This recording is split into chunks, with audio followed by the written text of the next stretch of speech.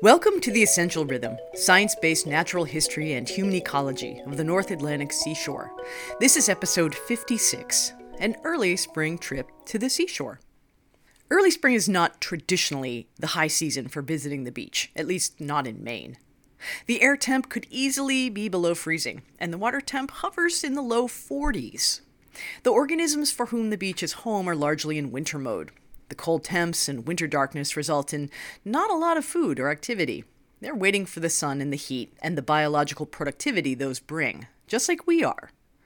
But when your semester ends in mid-April, and you have a low-tide field trip on your marine zoology lab schedule, to the beach you go, hoping to dodge the typical early April snowstorm. And so it was last week. I found myself at the beach at 8 o'clock in the morning, trying to pump up my students for exploring the intertidal and seeing what we could find. The beach we visited is a gravel flat with a steep upper face, located in a west-facing cove. On either edge of the beach, the shoreline curves to match the edge of the coves, and boulder fields are thick with rockweed. Even the gravel flat that extends well beyond the low tide line has pockets of fine sand and dense clay. I reminded the students this when we gathered around in preparation for exploring. The beach is really a collection of many habitats, different substrates for animals to live in and on. Sand, gravel, mud, under rocks, in micro tide pools, in seaweed, and affixed to boulders.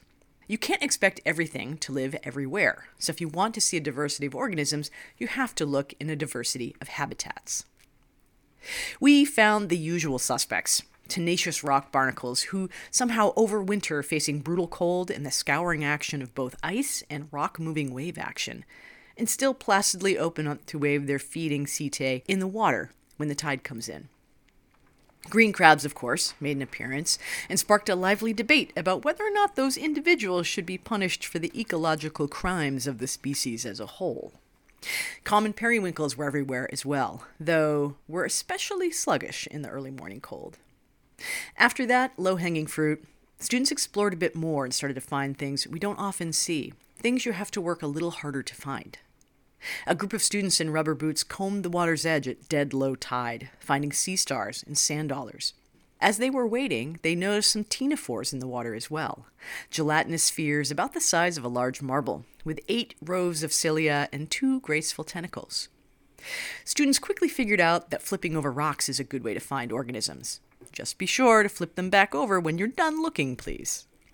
2 rough nudibranchs were found this way, along with the eggs they were laying.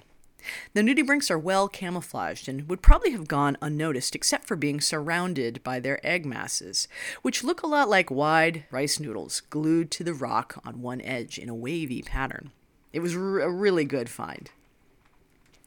The rocks in the low intertidal were covered with slipper shells, the unusual filter-feeding gastropod that is technically a snail.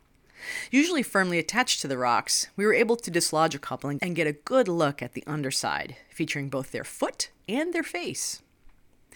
The students with clam rakes wasted no time getting to digging, choosing the sandy section of the beach. The razor clam and surf clam shells that litter the beach are hard to miss, but unless you dig for them, you aren't likely to see a live one. They found several of each. They also found a fantastic predator we just talked about in class, a milky ribbon worm.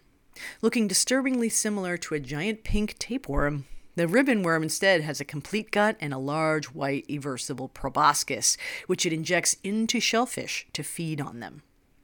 They also found several terebellid worms, creatures that live in muddy burrows and typically only extend their feeding tentacles and gills out to the surface. It was cold that morning, but conditions were in our favor. Bright sunlight and no wind, and as the sun rose higher, the air temperatures quickly warmed. It also helped that we had insulated rubber gloves for everyone, too. As the sleepy students shuffled off armed with clam rakes and buckets, I knew it would only be a few minutes before I'd start hearing laughter and calls of excitement. And I was right. This has been episode 56 of The Essential Rhythm, written and produced by me, Sarah O'Malley.